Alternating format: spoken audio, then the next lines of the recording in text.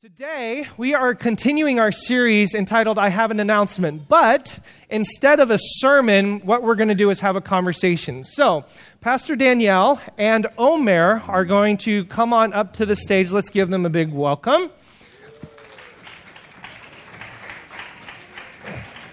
As many of you who have been with us for a little while know, all three of us have had the opportunity to share messages in the series.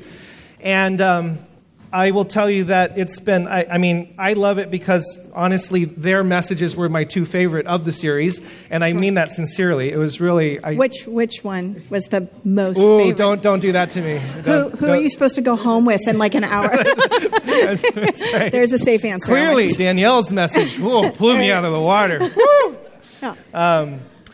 And as we as a community actually give these teachings, I think part of what has spurred on this conversation here is I think it's very easy for many of us to either attend this church or any church, hear a nice sermon, hear a nice talk, and then go home and maybe feel a little bit inspired about it.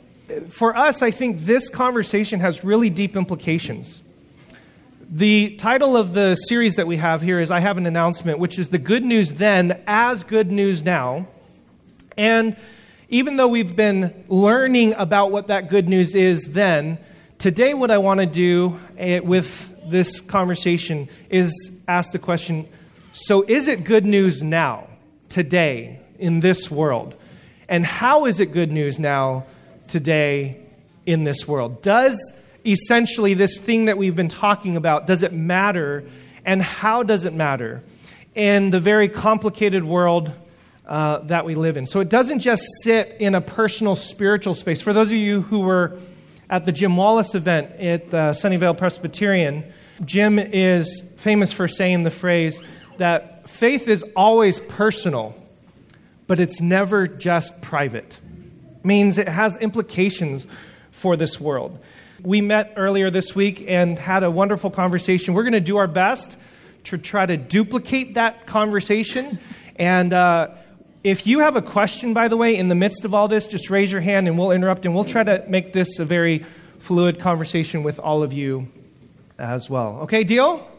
Deal. Okay, it's basically the question, how does the good news of Jesus then actually work today? That's really the question. And I thought maybe we could start, and with your guys' clarifications or implications, with what really is the good news that we talked about. Just sums it all up right there. In the past. Omer's talk, for those of you who didn't hear it, was the good news, the gospel is not about you. It's about something so much bigger. Now, we might be a part of that, but it's so much bigger. It's about the life, the teachings, the ministry, the death, burial, and resurrection of Jesus, this thing that happens within the grander story of Israel. And even though many of us probably have grown up under, well, the good news is about your personal salvation or the Romans Road or anything along those lines, the Bible talks about the story that we've inherited is actually much larger and bigger than that. So, for God so loved the world. Yeah. Is how the text goes in John 3:16, that it's not for God so loved Danielle, right? Although I like to read it that way. No, I mean, the point is that it's even bigger than only that, because all of that means a fuller redemption and rescue of the entire world, right. Of the universe, right? Not even just only the earth. Like when we believe in the coming of God's kingdom, God's rule, and God's reign in this place, which is fully realized through the death, burial, and resurrection of Jesus and his life and how he lives and how he teaches us to live, this crashing in of the kingdom, that is not just only true for the earth, but it's true for the whole solar system, for the whole universe, for the entire expanse of all of creation, right? That God's not going to have a second coming here where all of this stuff gets renewed and set in right, but forget Mars, right? Somehow Mars is somehow included in all that, right? Or pets, for that matter. Pets, or the earth and everything. And I think too, so one of the questions that have come up since the lesson defining the gospel is, well, then, so what does the place of my own personal salvation play in the story of the gospel? And the main thing that I wanted to do in that lesson was just at least set the ground for like, this is what the gospel is. Yes, there are implications for you. We should always talk about that, but let's always start with Jesus first and then work out from there. And for sure, the gospel does have implications for me as an individual. Right. It matters. And, we even talked about how when Paul defines the gospel, particularly talking about the resurrection, he treats it as a reality, like this thing happened and it matters. It's not an optional thing about the destiny of the universe. This is where the story is going, and you have a role to play in it. But first, let's get a grip on the story. Right. Right. And in fact, if it didn't happen, all is lost. Right. Exactly. In 1 Corinthians 15, like if the resurection didn't occur, then we have no hope at all. Right. So it's a real bummer. Right. And yet, a lot of times we offer people a presentation of the gospel that doesn't include the resurrection. Somehow, if you're framing the gospel in a way that sounds hopeful without mentioning the resurrection, I think you're missing a huge part of the story. Yes. Amen. Number 2, the followers of this way live on love. That's the fundamental message of the gospel. It's a different way of thinking about God. It's a different way of thinking about one another. And, Jesus sums this up as the greatest commandment, teaching that if you've been around Spark for any period of time, you've heard us say this over and over. The greatest commandment, it's found in the Deuteronomy 6:4 passage, which many of you know as the Shema, which is the greatest commandment in the entire Bible. Jesus says so in Mark 12. Says so. Yeah. And this is love. And I think N.T. Wright alluded to how our modern word love is really insufficient to get at what the ancient Hebrews understood as ahava love and what the Greeks understood as agape love. And so we're striving and grasping at deeper definitions, the ways in which it's essentially fleshed out in our text, in our tradition, is that not only do we love God, we love neighbor, we love self, but we also love enemy. And that, I think, is really the harder part, which we'll get to soon. Yeah. I think what we're talking about when we talk about this gospel being for us as individuals and having implications for us as individuals, what that means is that as now sons and daughters of the King, like as we are brought into the family of God through the personhood of Jesus Christ, because most of us in this room are not Israelites. And one of the main huge things that Jesus did, besides being Messiah for Israel, that in his Messiahship for Israel, he also brought in all the nations, which was the promise that God had made to Abraham all the way back in Genesis. So when all of us, Goyim, all of us Gentiles get to come in, Paul is very clear, Peter is very clear, that we are no longer foreigners and aliens. Though we were, at one time, we are now children of God.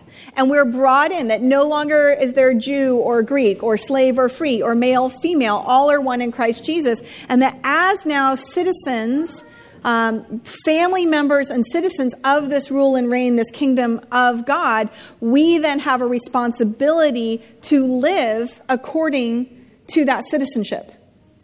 And it's one that doesn't get revoked. It doesn't get taken away from you. It's because of the work of Jesus, not because of any one of us. But there's a responsibility that if we're going to say, this is my Father, this is my King, this is my Lord, which is radical revolutionary talk in Jesus' day as well as today. I think we lose that because we don't use the word Lord in our common everyday language except to talk about religion, right? But in Jesus' day, Caesar was declaring himself to be Lord. So when you say Jesus is, you're saying Caesar isn't. And that you're not part of that kingdom of Caesar's rule and reign, but you're part of something greater. And as a result of that citizenship, that rule and reign that we're all brought on into this family of God, we live and behave differently.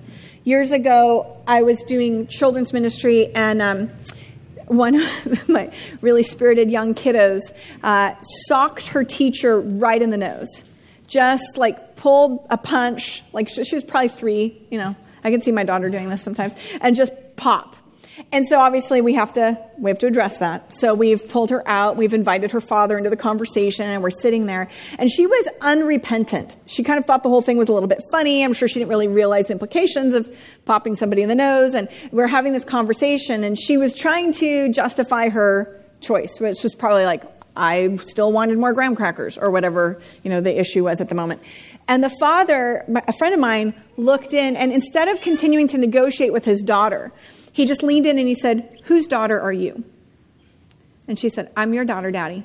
He said, "No, whose daughter are you? Who is your father?" She's like, I'm your daughter, Daddy. He's like, "Does my daughter behave this way? Is this how it's okay?" And he grounded her in the identity of her daughtership in his family and then in the larger family of God. And it was only then when she remembered whose she is that she was repentant. Then she was like, "Oh," and then she started to break down and cry. I'm your daughter. This is not how I'm supposed to behave."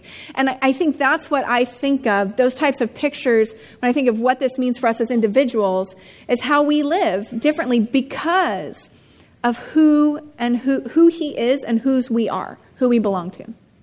Yeah, and thinking too about the political implications of saying Jesus is Lord. So back then, it was an inherently political statement to say Jesus is Lord, and to say that you believe in the good news about Jesus and not the good news about Caesar instead. Today, I think part of the disconnect for a lot of us comes that how today could Christians as a group say something that is so politically destabilizing that an entire empire or government could look at Christians as a group and say, what a threatening, unreliable group of people. Because I think in a lot of ways, both on the left and the right, there are a lot of politicians have become adept in being able to co-opt Christians for their own causes and don't perceive them as a harmful group to their base or like a threat to the system or something. But a tool instead to use, to wield for their own benefit. Right. Yeah. And we've let them. Right. Yeah. on all sides of that, right? Yeah. So your question's interesting, right? What is it that would be that we would be able to say as followers of Jesus that would be so destabilizing and threatening to any powers that be? Because that's what the early followers of Jesus were doing. That's what continuing. This is why they killed Jesus. It's why the Romans at one point crucified so many Jews that they ran out of wood and had to start nailing them to the walls of the city, because they perceived them to be a threat, a real threat. And there's actually quite a number of extra biblical documentation on these rowdy Judeans and how difficult they are to rule. And they keep talking about how they have no king but God, and how they want their own king that didn't buy that office to be there. And there was a lot of frustration and political statement during that day. And it's what gets all the disciples killed, is their statement that Jesus is Lord. And it's what, you think about Nero and we talk about the burning of Christians. This is how do we continue to follow Jesus, and in light of, is the gospel good news for us today? And does it make us live differently today? Let's go there. Okay. So part of what we has been living in the ether, living in the air in our current socio-political context is some angst or confusion or uncertainty as to how or what even is the good news, first of all. And so we're trying to clarify that, trying to get back to the original source of that. But then ask the question, what are the very practical realities of living that good news in a situation and a circumstance where I think many of us are uncertain how that actually works in our current reality? I recognize I'm being maybe a little bit too vague, just to be sensitive, but I think it's obviously an important question because it's part of what we're all having a conversation about. So, Omer, I wanted you to actually share your family situation, if you wouldn't mind, and how this exemplification of the good news lives in what you have to, the tensions that you... Are you talking specifically about what he shared growing up with? Yeah. Oh, okay. If you're okay with that. Yeah. Did you mean the growing up as a Muslim in America? Yeah. Okay. Because there's also just our current family situation where... it's all of that. Yeah, right? Yeah. Growing up as a Muslim in America, I think that when you are neither part of a family that's goes back multiple generations in America, nor a Christian. You can find yourself on the outside or feeling like an outsider in this country in so many ways. And for me, for such a long time, one of the reasons that I felt like I never had to take the claims about Jesus in the Bible seriously was because I felt like Christianity was very much associated with what I perceived America to be. And I know that that's the case for a lot of Muslims in this country, where you kind of equate the two.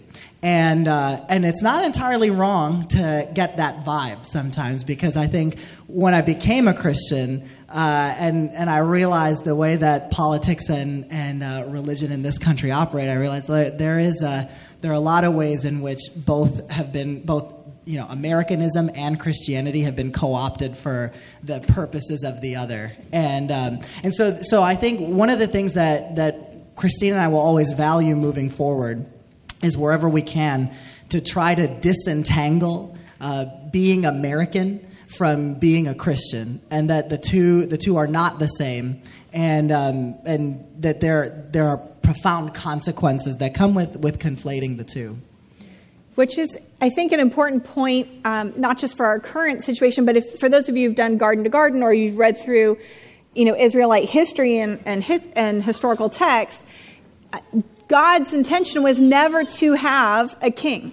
The intention was not to have a theocracy. That was as a result of the people of Israel rejecting God as their king, and instead wanting a human form to take place. And they said this to Samuel. They're like, hey, we want a king like the other nations have. And then they get King Saul, the first king, and his name in Hebrew is Shaul, and it literally means you asked for it. So they get the king they asked for, and the king they asked for is tall and ruddy, is handsome, and he literally cannot keep track of his own donkeys. So, and the euphemism in Hebrew is the same in English. So he's following donkeys all around, and he can't keep track of his father's donkeys, and he ends up becoming the king of Israel, and things go south pretty quickly. And God says to Samuel, and Samuel's upset about this, don't worry, they didn't reject you, they've rejected me. Because it's easy, and I completely understand why you want a king you can see, and not be required to see one. I mean, what we're all doing today is to try to convince all of us that we're members of a kingdom that we can't always see, and that we're following a king that we can't always fully, in fact, we probably should never fully comprehend, because it's God, right? So we can't really comprehend that.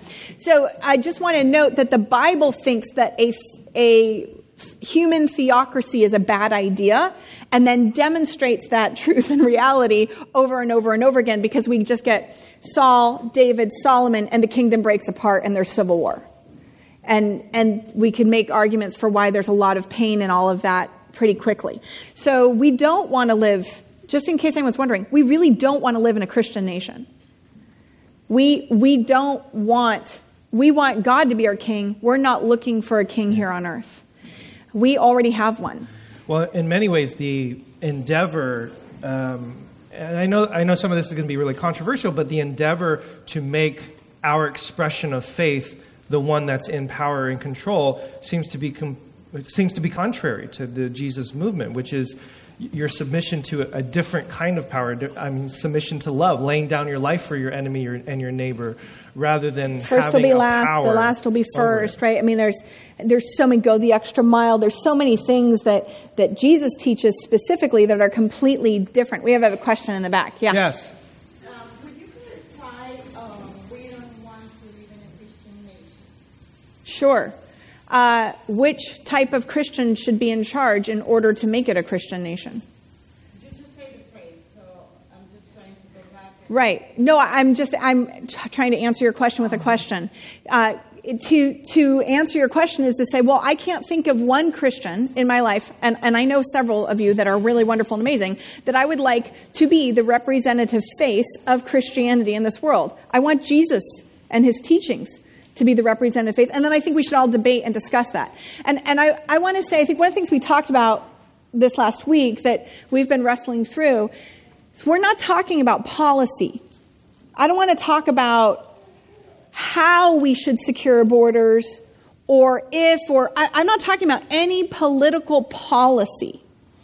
But I do want to talk about the values that are clear in our text, and then clearly embodied by the person of Jesus and commanded to his followers that are identifiers for us as his people. Because if a political party, either side, co-ops something that Jesus teaches and tries to make it political, well, that's their problem, but that doesn't mean that I should then release hold of this value.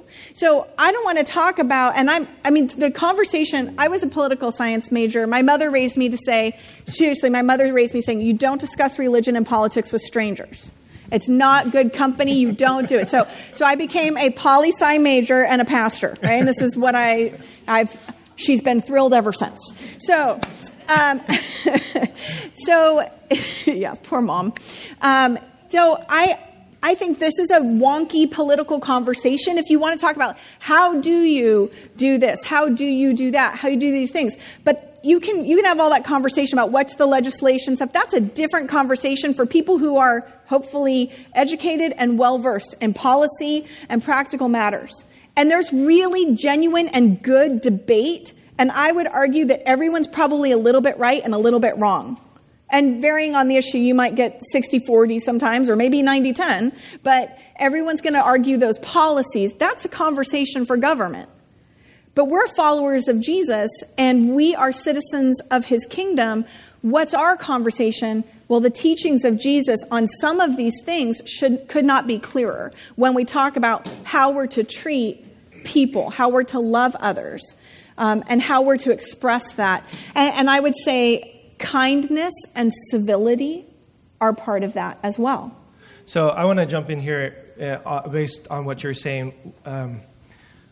If I can make a confession to all of you, being a pastor, and I've had a couple of conversations with several of my pastor friends, in this current era has been a real challenge. Because the people that you love, that you care about, that are listening to you share and teach and try to do your best to give the best teachings that you see from this text and this tradition, are, once they get out into the broad spectrum of the congregation, splays into this massive diversity. And I was just in Oakland in the East Bay, and they were saying, yeah, it feels as if no matter what you say, you're going to be disappointing somebody. So I want to confess to you, I guess, as a pastor of this congregation, this has been a real challenge and a struggle to figure it out. But based upon what Danielle has said, going back to the original gospel has been really, really helpful. Because, Danielle and I and Omer and Christine, we all have our opinions and we have our thoughts, right, about maybe how to be involved in our current democracy. But the gospel of Jesus grounds me in that loving of the other, which has implications for certain policies. But here's the kicker, and then Omer has maybe a story to tell on this. It also grounds me in loving not just the other who might happen to be the end result of a policy, the other who actually believes different from me about what policy should be in place. Yes. And that, I feel, has been really, really lost. Mm-hmm.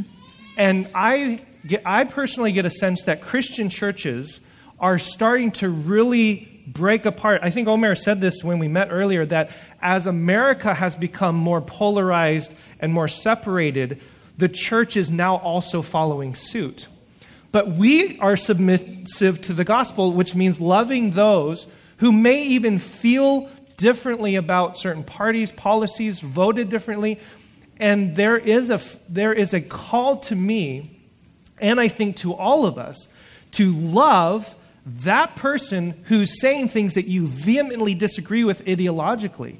And I think that's the thing that seems to have been lost. So those of us in this room or listening to this who feel very strongly that this particular policy or legislation is an exemplification of Christian values, of loving the other, of loving the stranger, do we have the same kind of love for the person who disagrees with that we do for the person who we're trying to fight for?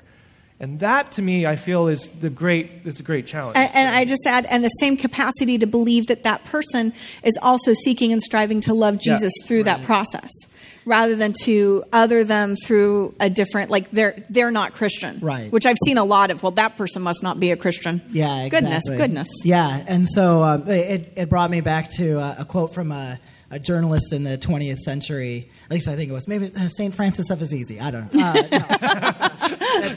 The most segregated place in America is 10 a.m. on Sunday morning. I think many of you have probably heard that quote.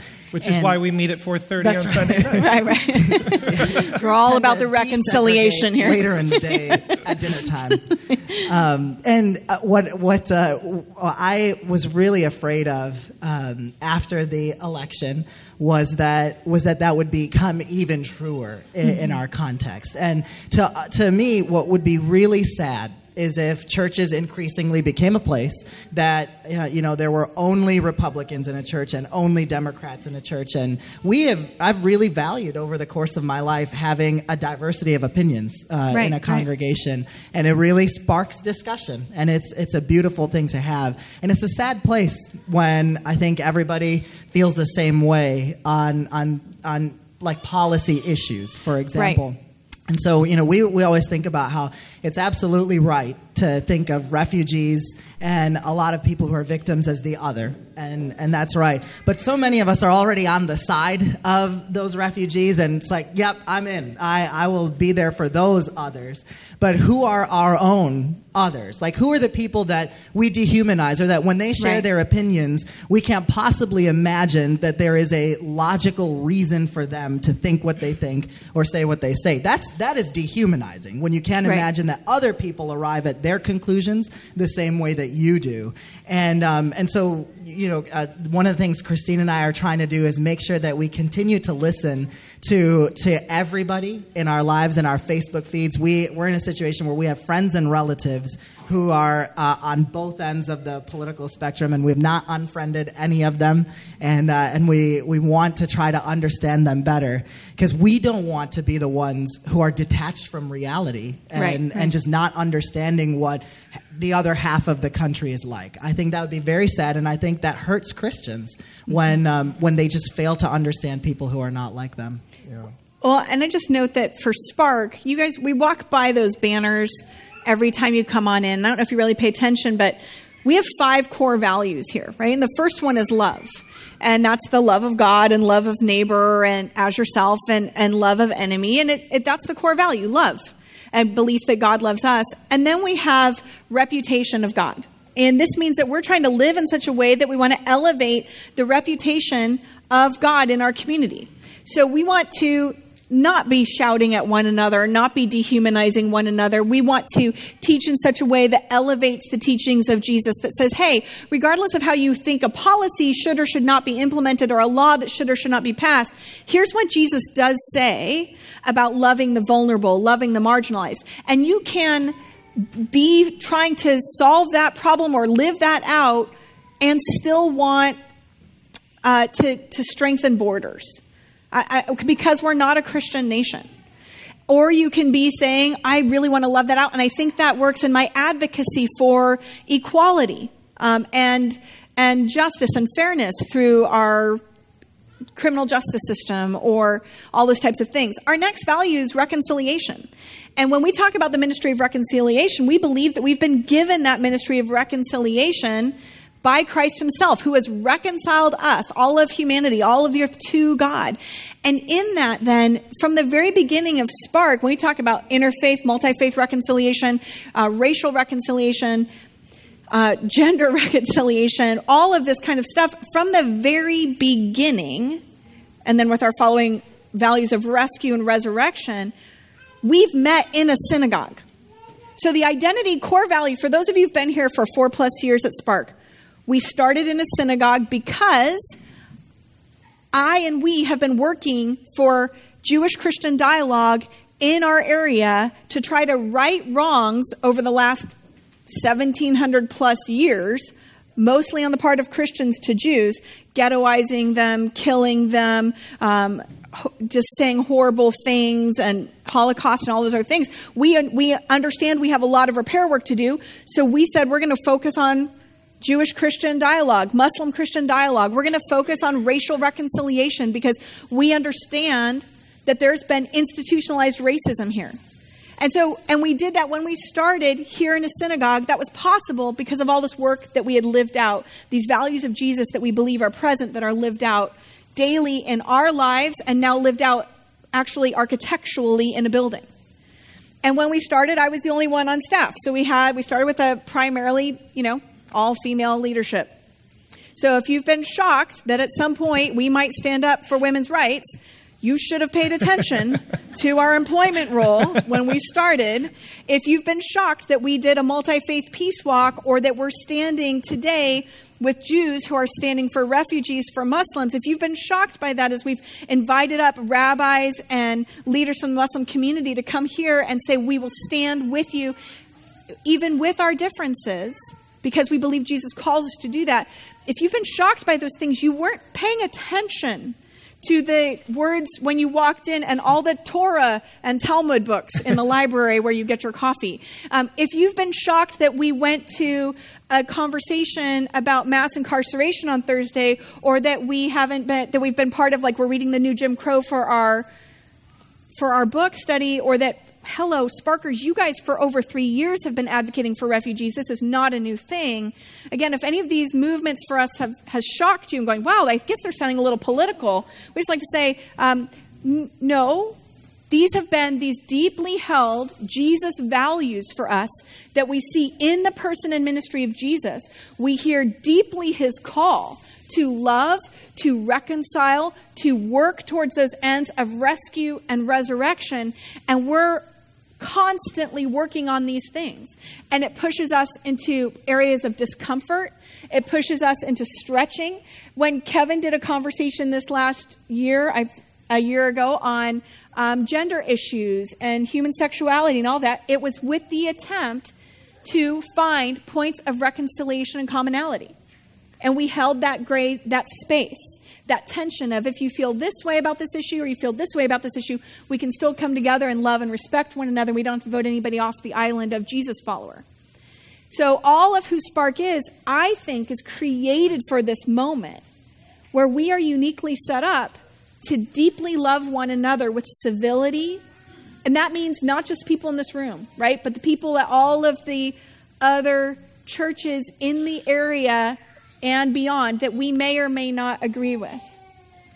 I think it's important to, one quick comment before it gets out of my brain, Kwame, just to re-emphasize, because we have heard some criticism or critique that there's those labels that come when you start talking in this way.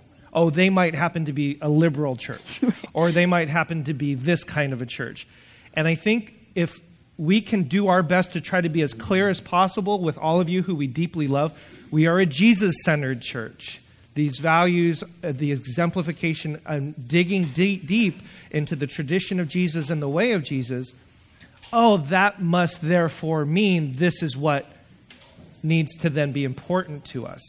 And so we're not. I know for me personally, I don't want to become a liberal church. I don't even know what that means. I don't even like those titles. But if this is the way of Jesus and this is what love in that way means, I'm going to follow that. We're going to right. We can't control how anyone is going to label or categorize any of our faith expressions anytime. But for me, if I can sit down with somebody who is like-minded or not like-minded, but we can both sit down and read the Sermon on the Mount and try to go, okay, well, what do we see here?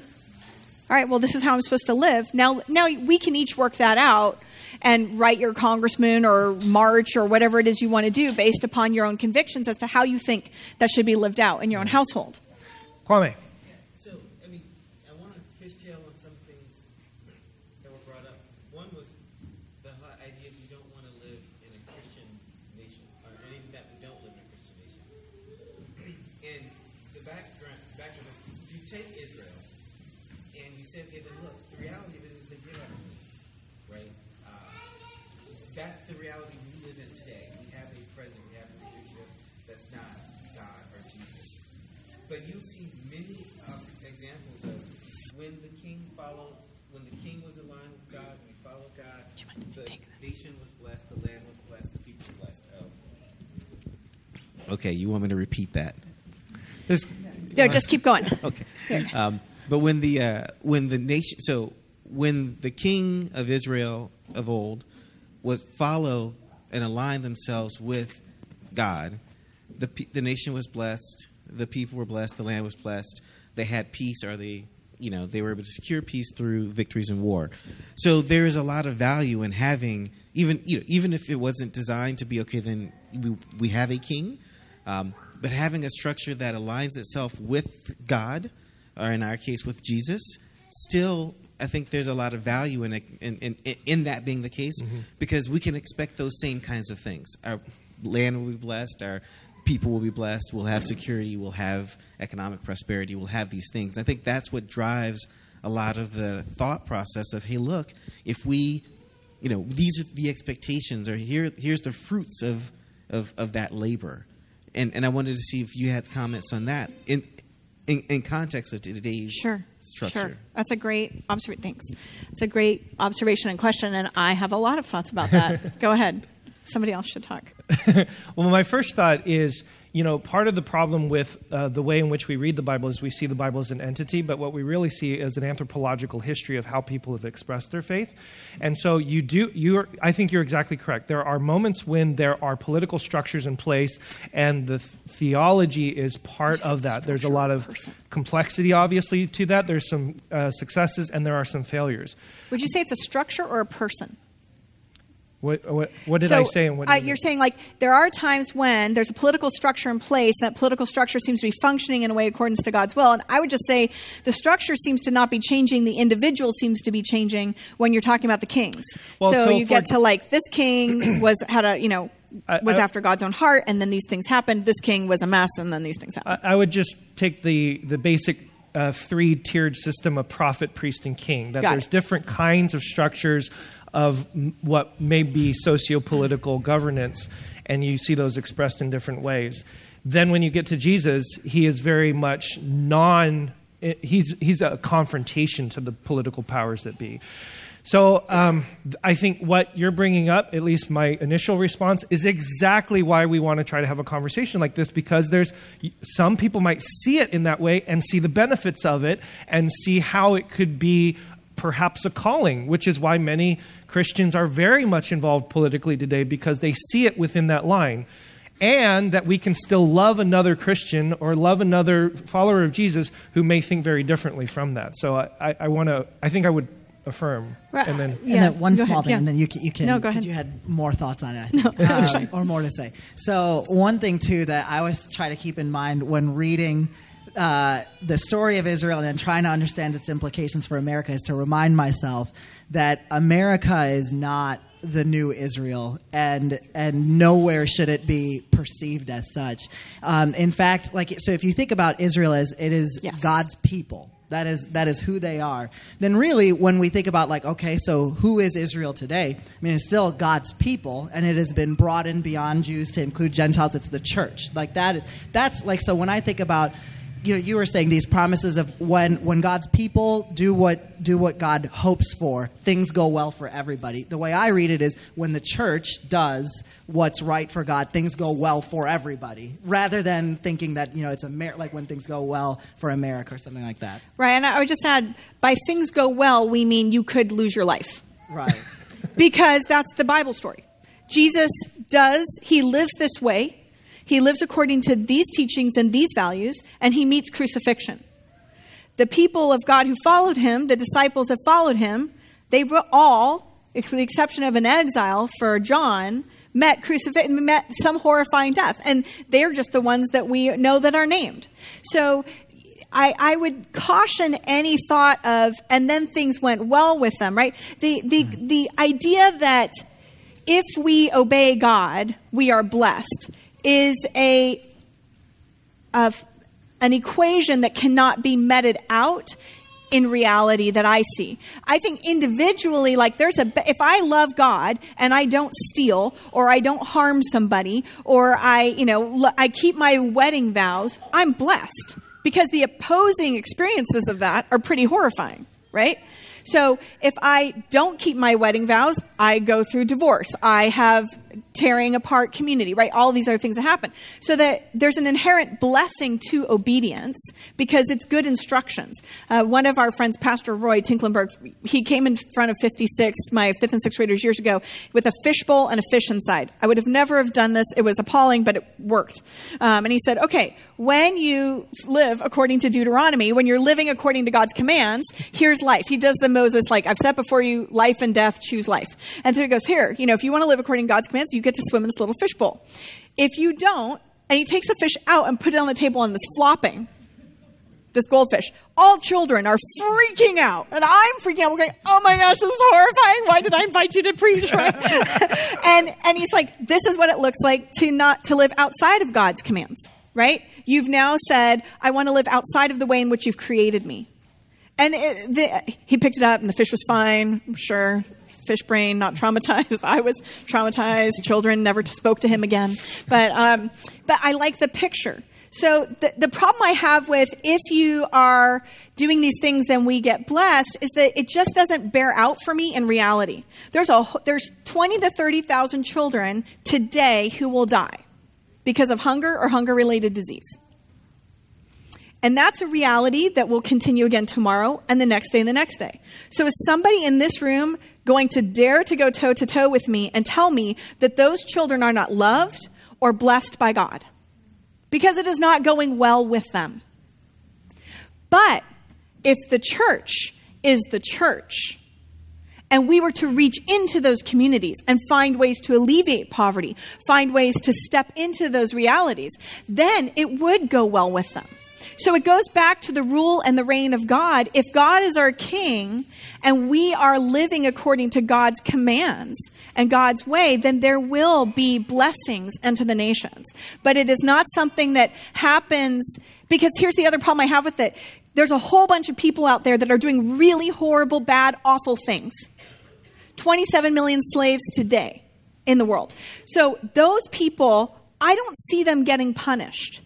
Some of them I see going into churches and not being struck dead, as Ananias and Sapphira were in Acts. So if God is the kind of God who harms those who don't do well, right, and blesses those who are doing well, he's doing a terrible job at that reality. I have a bone to pick, and I have several names to submit. So I'm just joking, of course, kind of. By the way, if you've ever read any of the Psalms, this is what Danielle is essentially. Or the prophets, right? Yeah, exactly. And that's the thing. So wisdom literature, which echoes a lot of the, do good and you'll be blessed, do bad and you'll be cursed. There are dissenting voices within the wisdom literature. Ecclesiastes talks about how, sometimes I look at the world and that's exactly the opposite. Therefore, why does anything matter?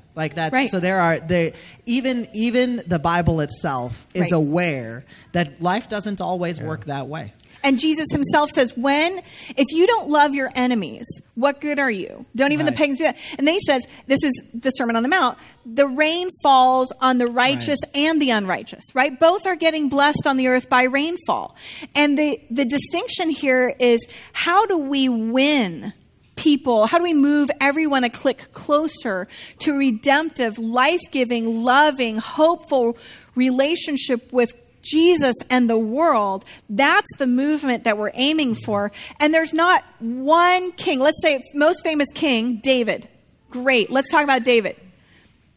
Got a guy killed because he slept with his wife, right? So his son rapes his daughter and he does nothing about that. David, who is a man after God's own heart and did a lot of good things, is also a very complex individual.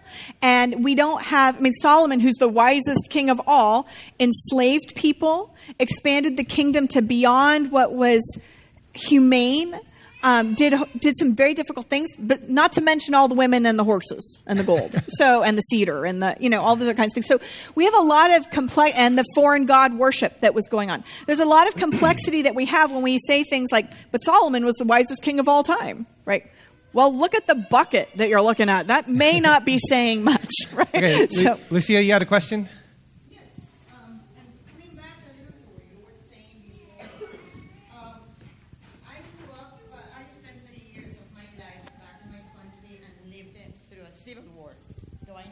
Yes, so everyone can hear you. We need, please. You'll think twice about asking a question next time. So I was saying that 30 years that I lived in my homeland, it was in a civil war. And as a baby Christian, there was always conflict, of course, of what a Christian should stand. And an old conflict came and an old conflict was created. I think I never solved it. But recently it's coming back again. And it's this. I understand that we are also called to obey the laws of the land, to pray for the leader. Okay. Is there a limit? Okay, great question. Is there a limit to this? Love your enemies. Here's Jesus. Love your enemies. Pray for those who persecute you. No, it's not that. But I'm saying a leader could be perceived to be an enemy. There's no asterisks there. This is my question. Okay. It's the question of So if I am called resistance. to obey the laws of the land, so that is government, how much into it? Is there a moment where I need to draw the line towards that obedience or not? As I said, I think when I was back in my country, I just didn't want to see it. It was very difficult to love many people. Sure. Okay. I think that I don't think there's an answer. And I'm being very sincere in that. There's not an answer. Because if you take a look at the civil rights movement in the United States, I'm more familiar with that than I am with the situation in your country. There are clearly times where civil disobedience is a leveraging point. And much of that, by the way, both from MLK and Gandhi, was drawn from this movement of Jesus, right? So they're doing their best to understand what was this way of Jesus and how does that apply to these particular situations and circumstances that we're facing. I think the question of is there a line or is there a limit, I don't think there's an answer to that question. Me personally, it's just shooting off the top of my head because every circumstance and every situation is different. And that's also part of the great dilemma and the culture that I think that we're trying to embrace, which is one Christian might believe this is where the line is, and somebody else who just as much loves Jesus believes the line's over here. And so, I mean, the name Israel means wrestling with God, right? We're struggling and we're striving.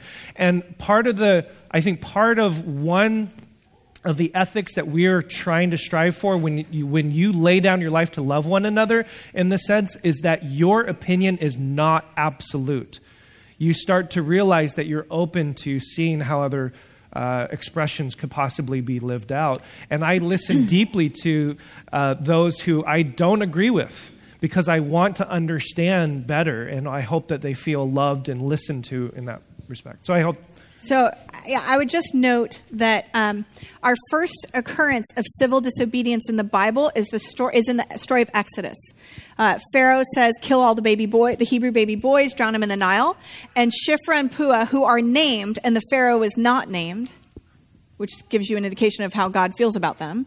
Shiphrah and Puah disobey the Pharaoh's order and save the Hebrew babies. So there's a line. We they know lie about it. They lie about it. So lying is okay. Only in situations of civil disobedience to save Hebrew baby boys, right? Rahab lies when she's protecting the spies. There are times, and in Israel today, and modern Judaism as well as ancient, they talked about ordering the commands. So what's the first command? Everyone agrees, love God.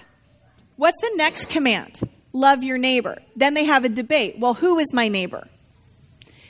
Is a Samaritan my neighbor? Jesus says yes. Not only is the Samaritan your neighbor, the Samaritan is also your brother. Because he's riffing on 2 Chronicles 28. Go have fun with that for a while when you look at the two. If you want to say, well, are Romans my neighbors? Well, then there's going to be another debate. Well, they're oppressing us. Is Herod my neighbor? I don't know, right? So people are wrestling with this throughout all of time. But there's a conversation about how preservation of life comes higher than the command for Sabbath, the command for holiness of food eating, the command for all of these different things. So you want to preserve life. You're going to love God and preserve life. That's the way in which you're doing these things. So it doesn't mean that you're not going to have to wrestle. The Bible itself has these wrestling points. And we should note that. I think the distinction isn't, when we say we're not talking about policy necessarily, the presumption that I would have is if I'm talking to a brother and sister in Christ who we've both already agreed, Jesus says, love God, love your neighbor, love your enemy. That includes Christians who don't agree with you. That includes Jews, Muslims, people who don't, refugees, whomever. We're going to love God. How do we do that? Well, you guys can all have those wonky policy conversations in whatever nation on the planet you want to do. That's a different conversation. But the presumption is that we have agreed on these core teachings of Jesus because they're, for me, I mean, they're clear. I also I think this could be a good plug for the Acts series that we'll be doing next, where you can see, like, as we go through the book of Acts, you'll get some great examples on the challenges of trying to live by being a good citizen and then deciding sometimes that we're not going to be good citizens and we're just going to risk the consequences. Because there are times when you see disciples of Jesus going out of their way to follow the rules and not cause any, not cause a ruckus. And then there are times where they just say, well, nope, we got to break out of prison for this situation. We got to smuggle the Apostle Paul out, during the night. Other times, no, we got to appeal through court rulings to explain what Paul has been doing in preaching the gospel. So it's a beautiful thing to watch them work it out. Like, when are they going to draw the line and when not? And we can learn a lot from it along the way. And I just last quick note, I think the reason why it's hard is because of everything we've already talked about. That the good news is that we belong ultimately to a different rule and reign. We belong ultimately to a king and a kingdom that's crashing down here on earth. That's the ultimate authority. But we also have a practical reality of where we live. So we don't speed down the street of a 25 school zone because we are committed to the laws of the land and we're committed to it. There's going to be that wrestling. The reality that we are citizens of a kingdom that is here and is to come doesn't mean we abdicate our role and responsibility from the current land in which we live, because that is not being a follower of Jesus either. It's that we're holding on to the tension of being a citizen in both and the ultimate higher authority that we're all part of. Okay, so here's my slide. I hope you've enjoyed the conversation. We're very serious. This is hard. This is messy. But the reason why we have these conversations is because we really believe, we sincerely believe, that the way of Jesus can be powerfully transformative. And there's going to be times in hearing all sorts of people, and something's going to well up within you, go, oh, that really rubs me the wrong way. And I hope something of this reminds us, okay, it's there. It's in that moment that love is perhaps most needed and most powerful, and how to extend that love and that grace to somebody who's sitting across the table from me or on the social media from me. So 30 seconds. Let's just sum it up if we can. How is the good news then good news today? We'll bring it to a close, and then I hope that we always continue the conversation. So 30 seconds. How is the good news then good news today? Omer, then Danielle. The things that Jesus came to do and came to fight, evil, death, to bring life, those things were problems back then, and they are problems today. And the way that Jesus fought them are ways that we're called to imitate. And for me, that's always going to be the case. It's not like it will never be that the good news of Jesus' life, death, resurrection, and the way that he treated his enemies, there will never be a day where that doesn't affect everything I do and everything I understand about this world. Amen. I'm meeting with Lauren Chan, who's our intern for Spark, and we met a week or two ago, and I said, listen, these are interesting times that we're living in. Let's open up the Bible and see what Jesus has to say about them. That's the good news. The good news is that we're not left here without a counselor. We have the presence of the Holy Spirit in our midst. You are not alone. You are in a community that's wrestling and loving, and Jesus still speaking. Here and here. So that we have that is good news to me. That I am a disciple of Jesus that I'm called to follow him, which means to imitate him. Paul says, imitate me as I imitate Christ, that we're to do this together in community. I am really excited about that, and that's good news. And honestly, never before has the gospel felt more central, essential than it has in the last few months. Yeah. I see that ultimately I want to be part of this rule and this reign, and I want to follow Jesus, and I want to bring more of that into this world. Yeah. And I'm going to fail at it all the time, but I'm going to work really hard to love God and to love others. And we invite you into that. My response would be the opposite of love is not hate. The opposite of love is fear. And there is a lot of fear. And I cannot think of anything more of an antidote to that fear than to lean deeper and further into love of everyone. The person who doesn't agree with you, the person who doesn't look like you, the person who is even arguing with you in front of you. How do we live in that love? And the only way to do it is to reach back into that story of a God that has loved us, and to begin with that story again and allow that to transform us into living into this world. So that's our sermon for today. Thank you guys so much for coming. We'll get this up on the podcast, and of course, please share it with friends and family and others who you think might be interested, and we'll continue to do our best to provoke and spark conversation.